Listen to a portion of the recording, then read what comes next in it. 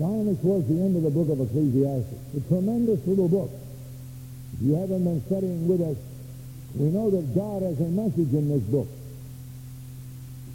You know, a man came over to me to see me just a while ago, and he said to me, he says, well, the book of Ecclesiastes, I understand, is the wisdom of man.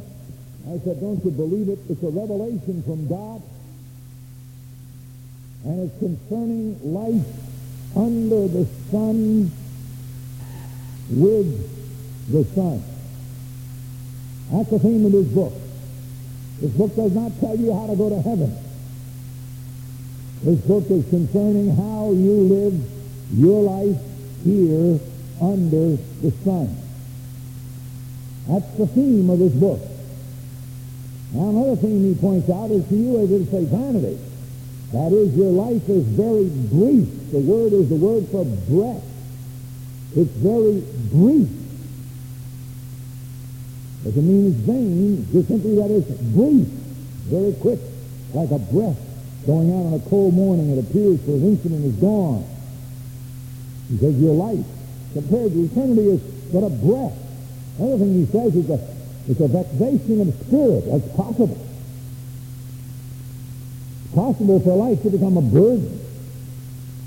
It's possible for life to become dreary. It's possible for life to become empty. This book is written to deliver us from those lifestyles which would produce within us an empty life and show us the path of real life. That's what this book is all about. One of the major, we've seen it is divided into 4 sections. The first we've already studied together is in chapters 1 and 2, where it speaks of the search for the path of life under the sun. And if you look back to chapter 2, and you look, please, at verse 24, you find the very theme he is hitting at. What is he emphasizing? Look at it in chapter 2, verse 24. There is nothing better for a man than to eat and drink and tell himself that his labor is good.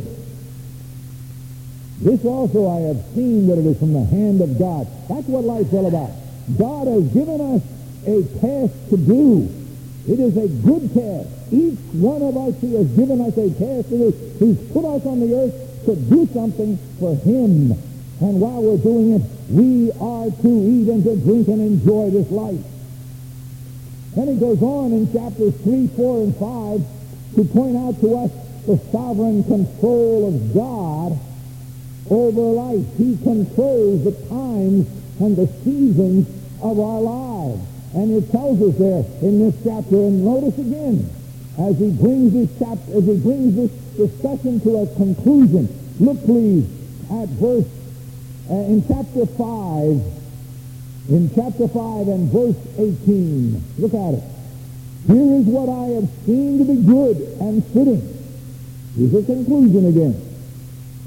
To eat and to drink and enjoy oneself in all one's labor which he toils under the sun during the few years of his life which God has given him, for this is his reward. Now, this is not that hedonistic idea, eat, drink, and be merry, for tomorrow we die. Not at all. We have a toil, we have a task which God has given to us on the earth, and while we are performing that task, we are to eat and to drink and enjoy life. That's how we're to live. Now, many people don't learn how to do that. One of the reasons is they get off on side streets that go nowhere. So in chapter 6, chapter 7, chapter 8, he describes some of these lifestyles that you and I can get caught up in, unknowingly many times. And these lifestyles, instead of bringing real joy into our lives, they bring us to dead-end misery and vexation of spirit, as the author of Ecclesiastes is constantly talking about. And so he tells us about these different lifestyles that we should avoid, streets that go nowhere. And then we have been studying now the last section of his book, which begins right in the very middle of chapter 9 and goes through chapter 10 and 11 and into the chapter 12. And this deals with the security in God's plan for life under the sun. We have seen that life is uncertain. None of us know what's going to happen to us as we take the next turn, as we make the next step. Life is uncertain. But for those of us who are walking with the Lord and trusting Him, we are secure in the midst of this uncertainty. And we've studied already. We've seen how back there in chapter 9, he points out to us the victory that we can have in the midst of uncertainty. And then in chapter 10, the faithfulness he expects out of our lives as we walk with him in the midst of uncertainty. And now he's ending it all up and he's telling us to be prepared for our whole life that is filled with uncertainty. Don't be prepared for one phase of life. Be prepared for the whole of life as one faces the uncertainties of life, knowing that you and I are secure in God's plan. He is talking about that. He's telling us to be prepared. Be prepared. Now, as we go on with this study, let's bow our heads in prayer. Heavenly Father, we pray that you'll take the message of these verses home to each of our hearts, that we might be to your praise and to your glory, and live upon this earth here under the sun with the joy, with the vibrancy that you want of us. We ask you to do this for us in Jesus' precious and wonderful name. Amen. Now we have seen already that in talking about this business of being prepared, he issues three commands. Three commands. We zero in on the main one, that is chapter 12, verse 1. Remember also your Creator in the days of your youth. That's quoted all the time by people. But that's the third command. He precedes this by two commands. One we saw last week. We had an abbreviated time to carry on the message last week because of certain events, but we were able to cover this part of it. The first command, rejoice. He says, rejoice. Rejoice in the possession of life. Verse 7. Rejoice in the length of life. That should be number 2 up here. Rejoice in the length of life. Verse 8. Then rejoice in the vigor of life. That's only 2. It should be 3, you know. And then finally, rejoice in the accountability that you and I are to give for the lives that we live here on this earth. That's the first thing he's commanded us. It's the same thing we find over in the book of Philippians. Rejoice in the Lord. And again, I say, rejoice. You see, as he was pointing this out to us, he's not saying that life is going to be easy. He's not saying that the circumstances are going to be happy ones.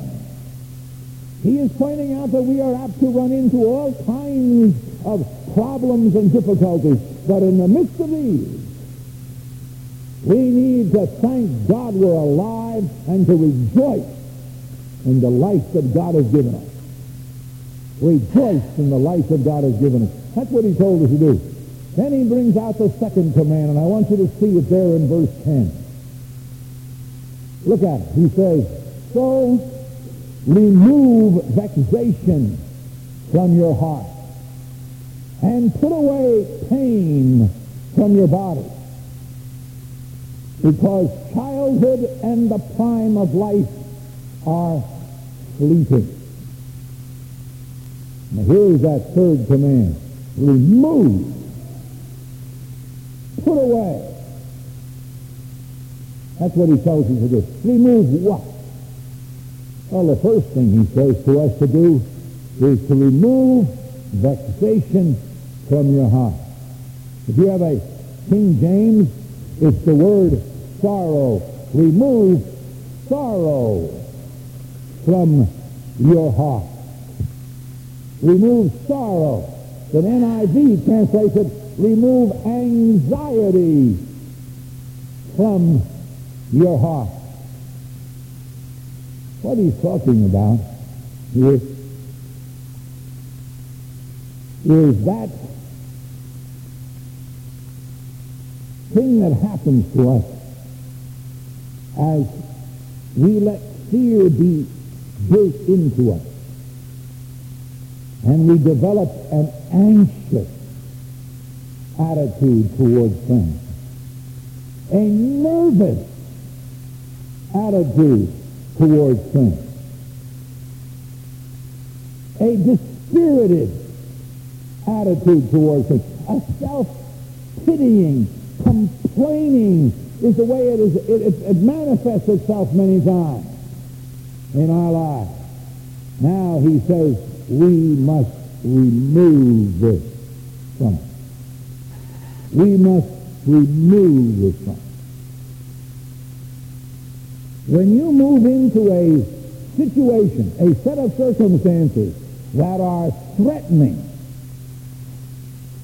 that are dangerous, either physically or emotionally or spiritually, when you move into such kind of circumstances, it's perfectly natural to be nervous and fearful and troubled. I want you to turn with me to John chapter 12. John chapter 12. Here we read the story of the greatest man who ever lived. His name was Jesus. We forget sometimes, in our emphasis on the fact of the deity of Christ, we forget that he also had a human nature. Our Lord had two natures, the divine nature, and he had a human nature. He was a real human being, possessing a human soul, a human spirit, and a human body, and all the gamut of human emotions and reactions to the things of life. You say, oh yes, but he lived as God. Wait a minute. When he came into this world, he surrendered the use of his godly powers to the commands of his Father. And he lived under the limitations of his human powers and nature, and would only use his divine power when God the Father told him specifically to use his divine power. Otherwise, he did not use his divine power. That was the conflict with Satan, remember? Satan said, turn these stones into bread if you're the Son of God. Now, he had the power to do that, but he would not do it until God the Father would tell him, turn the stones into bread. He would live only within the limitations of his human nature. And that's a wonderful thing when you're studying about Jesus Christ, to realize that as God, he still walked as a man upon the earth, living within the limitations of his life as a man. And that's what makes the life of Christ so meaningful to those of us who are his and walking with him on this earth, because he knows everything about our experience. So look at John chapter 12. As the shadow of the cross fell upon him, what does he say in verse 27?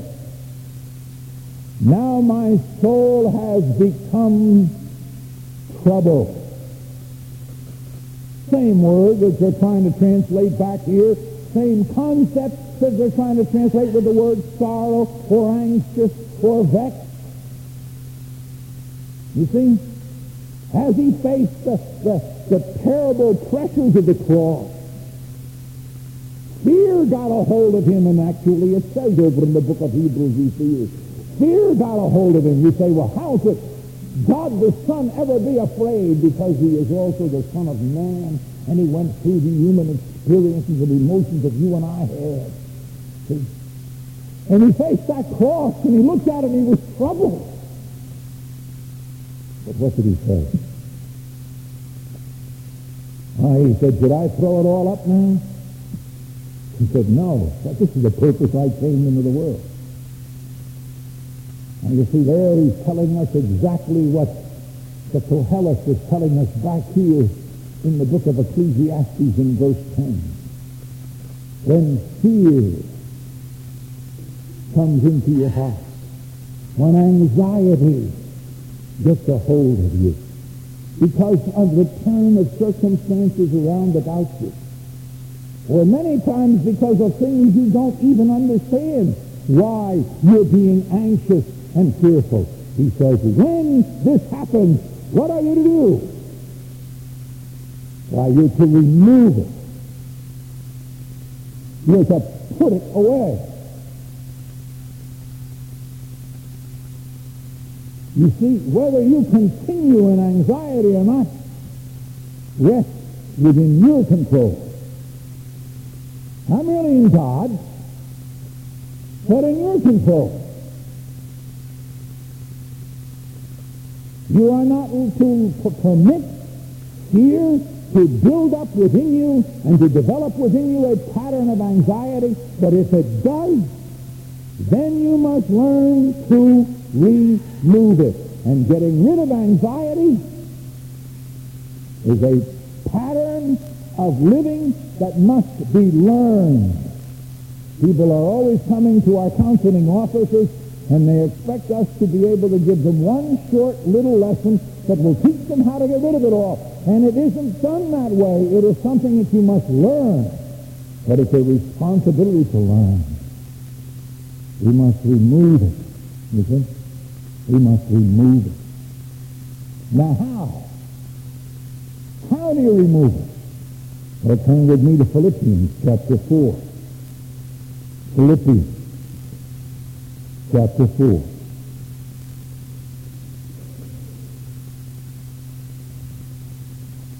And look please at verse 6. Philippians 4:6. Be anxious for nothing. Be anxious about nothing. Now you say, I get upset. Good, I know you get upset. Everybody gets upset. I've had news this week that has upset me deeply. But so what? What do we do? Well, now we have to remove that upset condition from us. We can't stop getting upset. Somebody comes along and says, oh, you're sinning because you're upset. No. You just got caught into an uncertain experience, and the natural result is you become upset. Now, what do? You don't let it internalize and become a pattern of your behavior for the next 3 or 4 weeks. What you must do is to remove it. And how do you remove it? Well, he tells you here. Look at it. Be anxious for nothing, but in everything by prayer and supplication with thanksgiving, let your requests be made known unto God, and the peace of God, which passeth all comprehension, shall guard your hearts and your minds in Christ Jesus. You say, that's easy to read, preacher. I know, dear ones, that it ain't easy to do. Just ask my wife. She knows all about me. No, it isn't easy, but it's there. How do we remove it? We pray and we supplicate. So many of us are only ready to pray, but how about supplicating? You see, supplicating means that you don't deserve God to help you. You're asking him for special mercy, and you're begging him.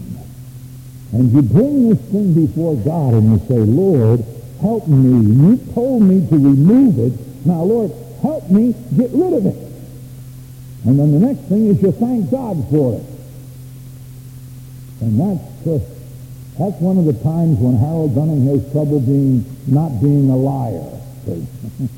To thank God for it and still mean it. It's easy to say praise the Lord, but it's another thing to say praise the Lord and mean it. See? You thank God for it. I remember that story that I read of a young woman who was going blind. Day by day her eyesight was disappearing and her pastor was visiting her. And he said to her, before it's gone, before he takes it away from you, give it to him. And right there and then that young woman turned her sight and gave it to the Lord and told him he could take it. And her whole attitude towards the situation changed. The anxiety was removed. She praised God. You see, you pray, you committed to the Lord, you make supplication, and you're committed to the Lord, you thank him for it. You thank him for the problem. And then what does he say? Oh, look at that promise. The peace of God, which surpasses all comprehension, shall guard your heart. How? Oh, dear ones, I this puzzled me, and one day I was down visiting a dear friend of mine. I may have told you the story. She had just lost her mother, and I found her resting in peace as I visited with her. And I asked her, I said, Florence, what is the secret? What did you learn here that you can stand in the midst of this trial with peace in your heart? And she says, the Word of God says, thou wilt keep him in perfect peace, whose mind is stayed on you. He said, I just fix my mind on Jesus. And when the worry and the fret and the sorrow comes back, I just concentrate back on Jesus. And he takes it away by putting peace in his place. That's it. You and I have to remove sorrow. It's not going to disappear from us. We have to remove it. We have to remove this vexation. We have to remove this worrying, this anxiety from us.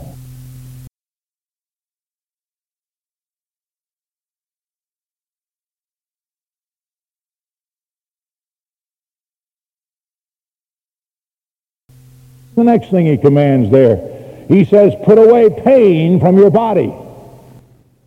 Put away pain from your body. I don't like that translation. You know why? Because it's absolutely impossible. How can you put away pain from your body? You see? The word isn't pain. The NIV translates it, cast off troubles from your body. The New American the King James uses it, remove evil from your body. And the word, translated pain by one and troubles by the other and evil by the other, the word is that broadest of all words referring to evil. Moral evil. Take moral evil out of your flesh. Remove it. Catastrophic evil. Take catastrophic evil out of your flesh. That's what he's telling us to do. That's the challenge. How do you remove moral evil? 1 John 1:9. If we will confess our sins, he is faithful and just to forgive us our sins. Isn't that right? There's the precious truth. If we will just confess our sins, we know that he will forgive us and cleanse us, begin that great work of transforming us and taking the sin out of our lives if we will but confess it. That's how do we deal with moral evil. But how do you deal with catastrophic evil? How do you deal with a flood that sweeps through your home and ruins all your furnishings?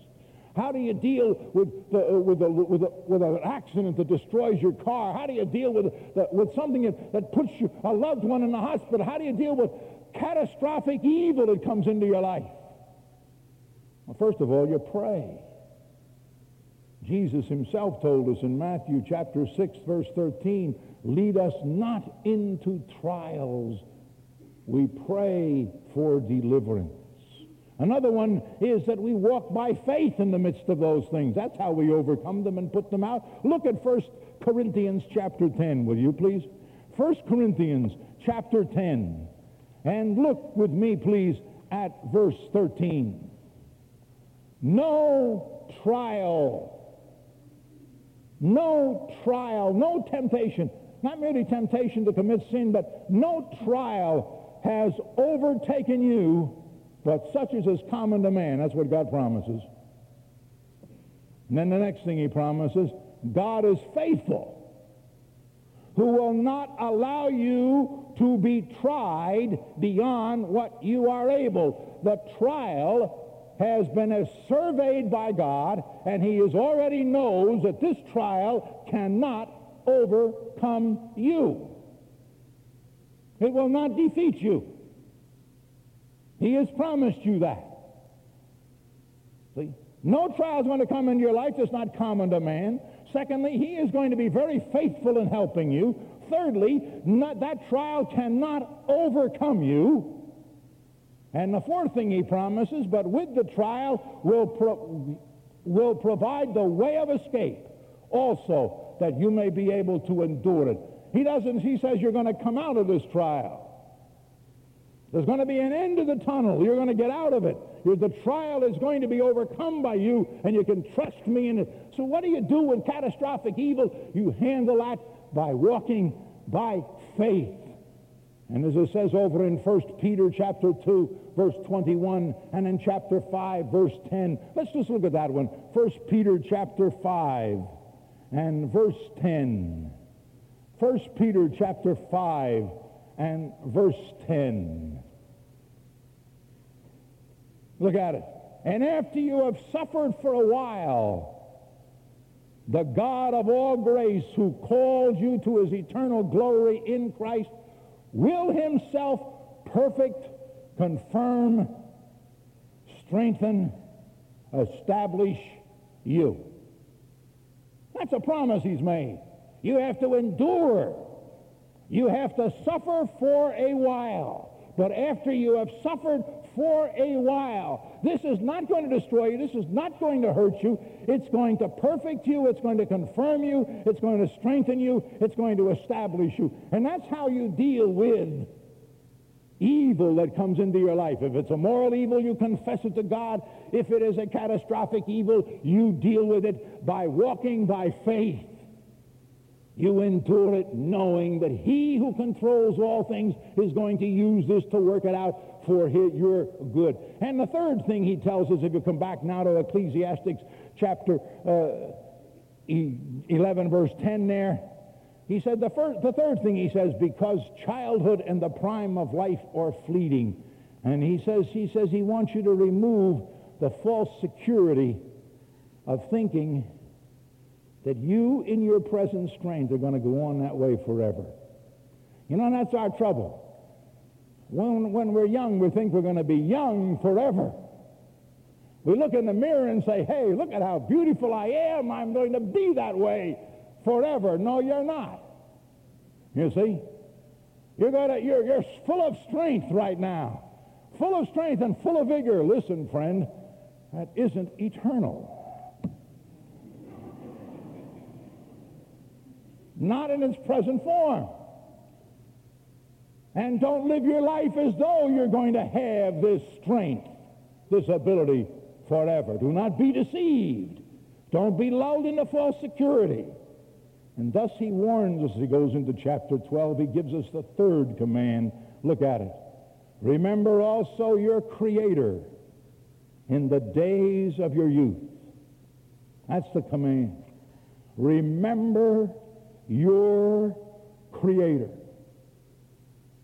Remember, he is the one to whom we owe our existence, our frame, our breath, our abilities,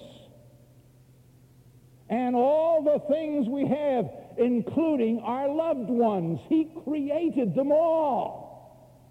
He is our Creator.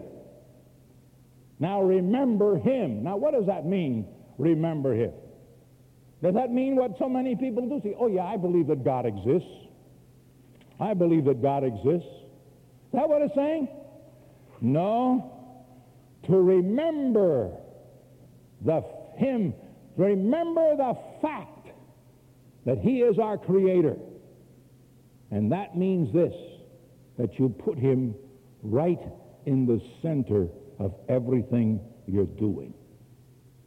You're going out with your boyfriend, and you're with your boyfriend, and you're looking into his eyes, and he's looking into your eyes, and what a wonderful moment it is. Remember your Creator right there between you.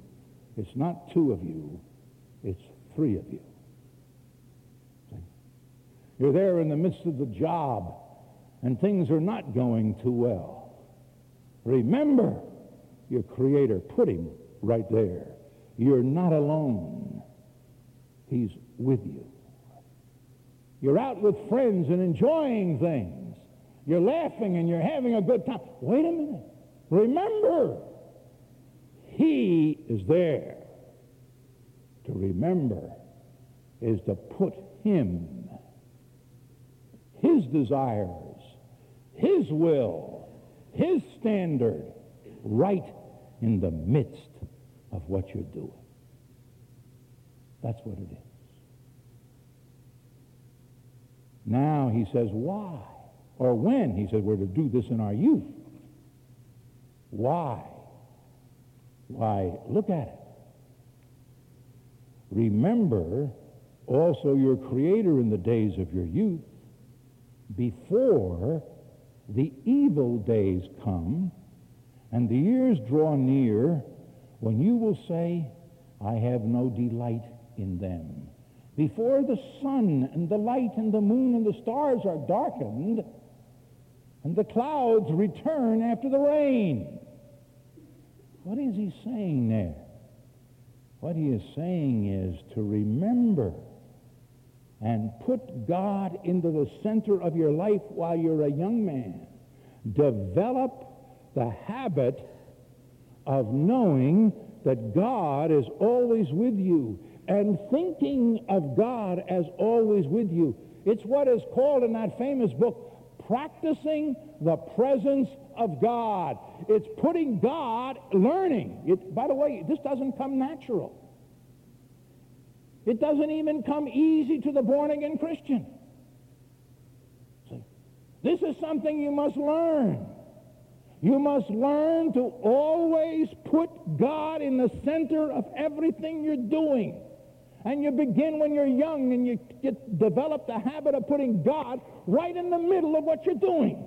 Every moment of every time and every experience, God is right there. And you think of him, you relate to him, you put him right there in the midst of everything. Every experience of life, God is there with you. You develop that habit. That's what he says. Remember your Creator.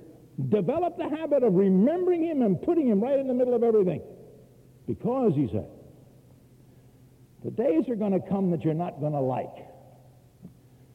The days are going to come, as he says there, the years will draw near when you will say, I have no delight in them. See? He says, redo this.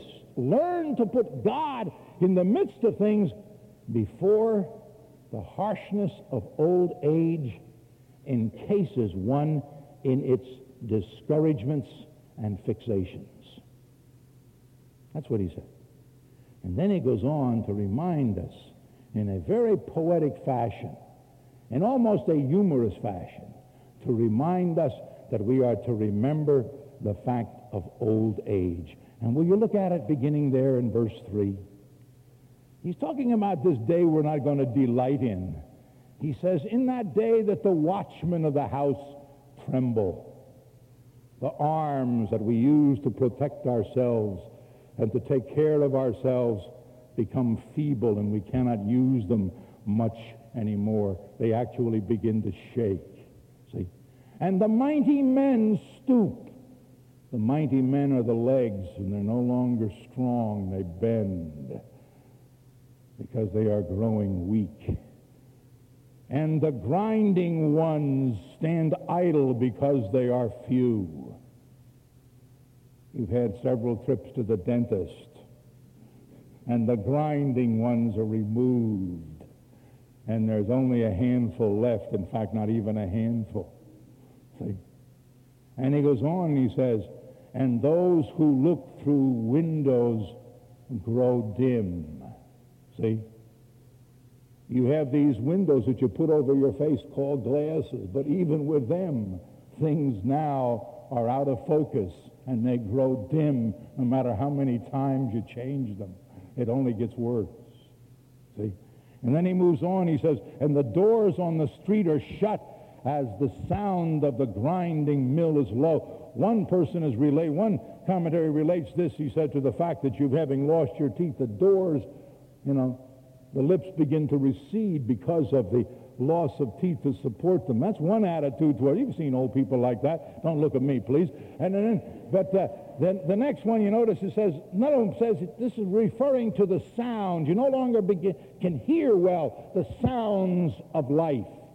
And he says, and one will arise at the sound of the bird. It's an amazing thing. Old people they have difficulty hearing, but the first chirp of a bird outside the window wakes them up. See? And one of the facts of old age, you look forward to the day when you can retire and not get up at 5:30 and go to work. See?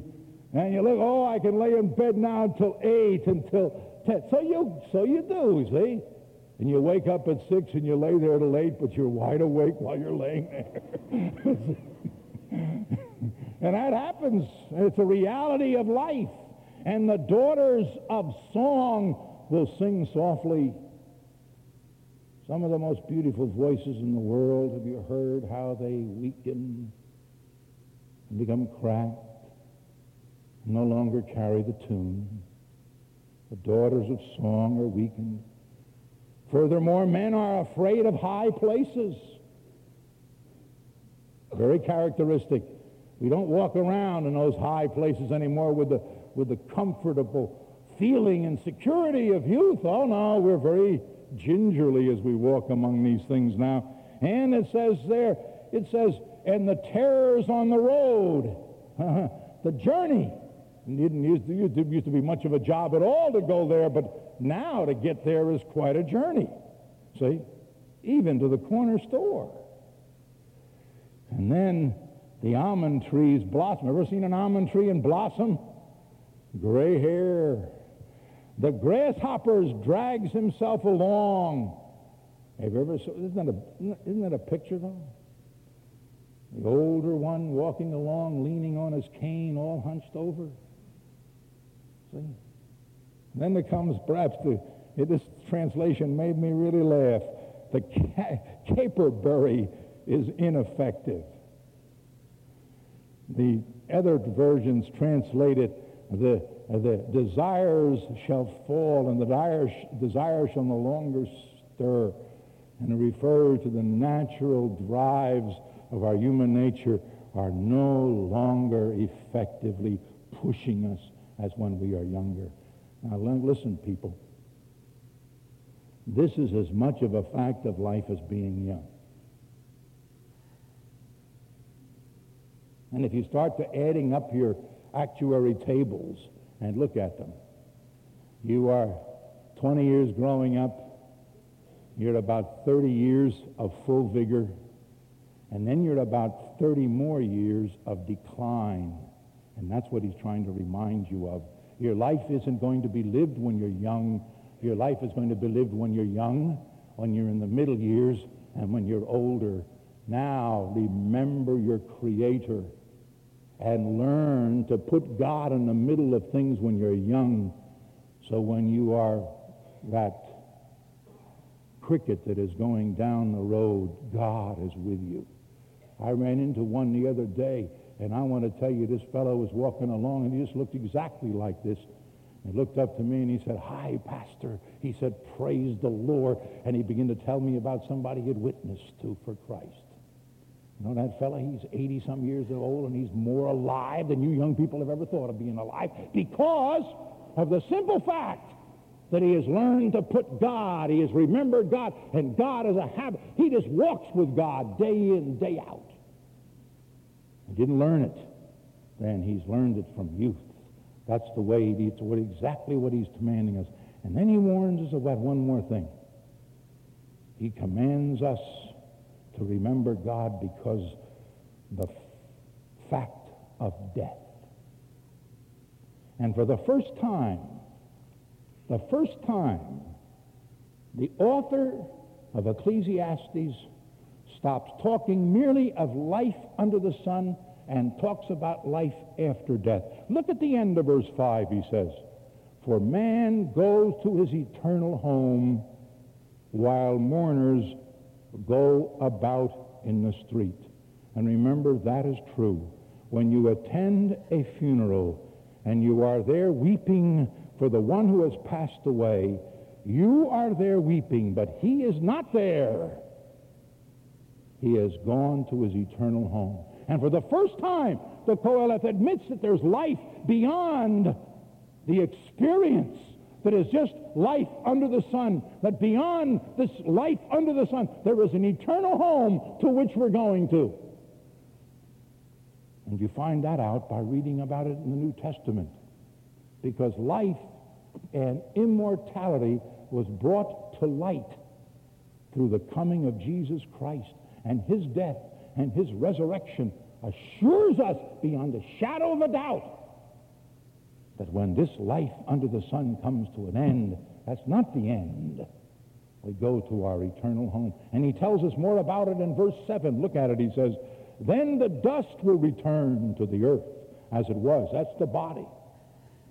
And the spirit will return to God who gave it.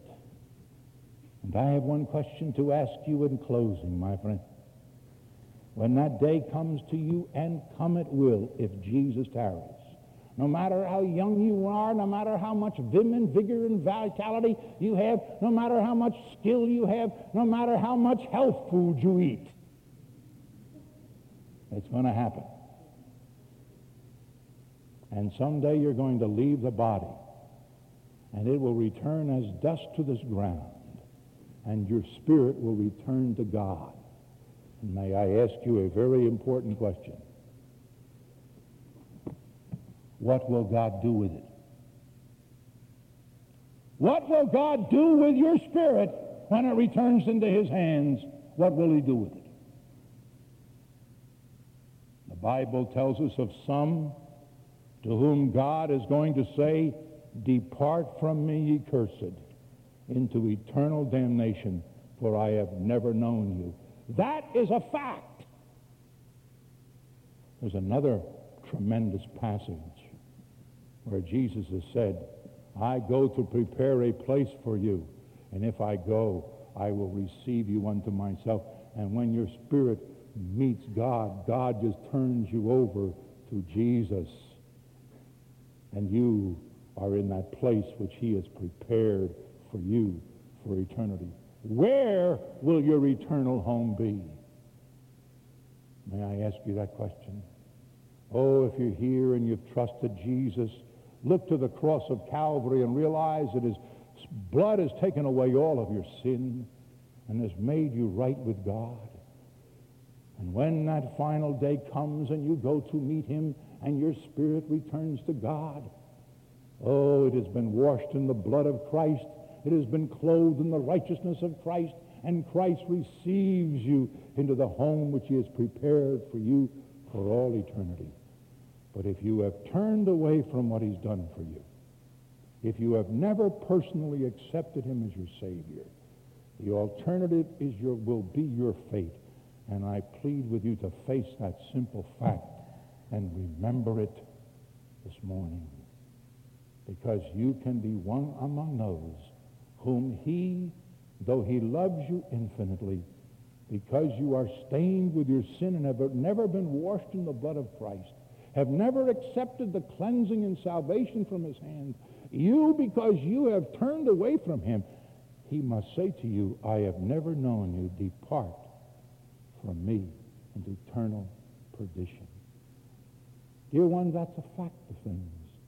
And as we face this, I ask you, what will happen to your spirit when it returns to the hand of God?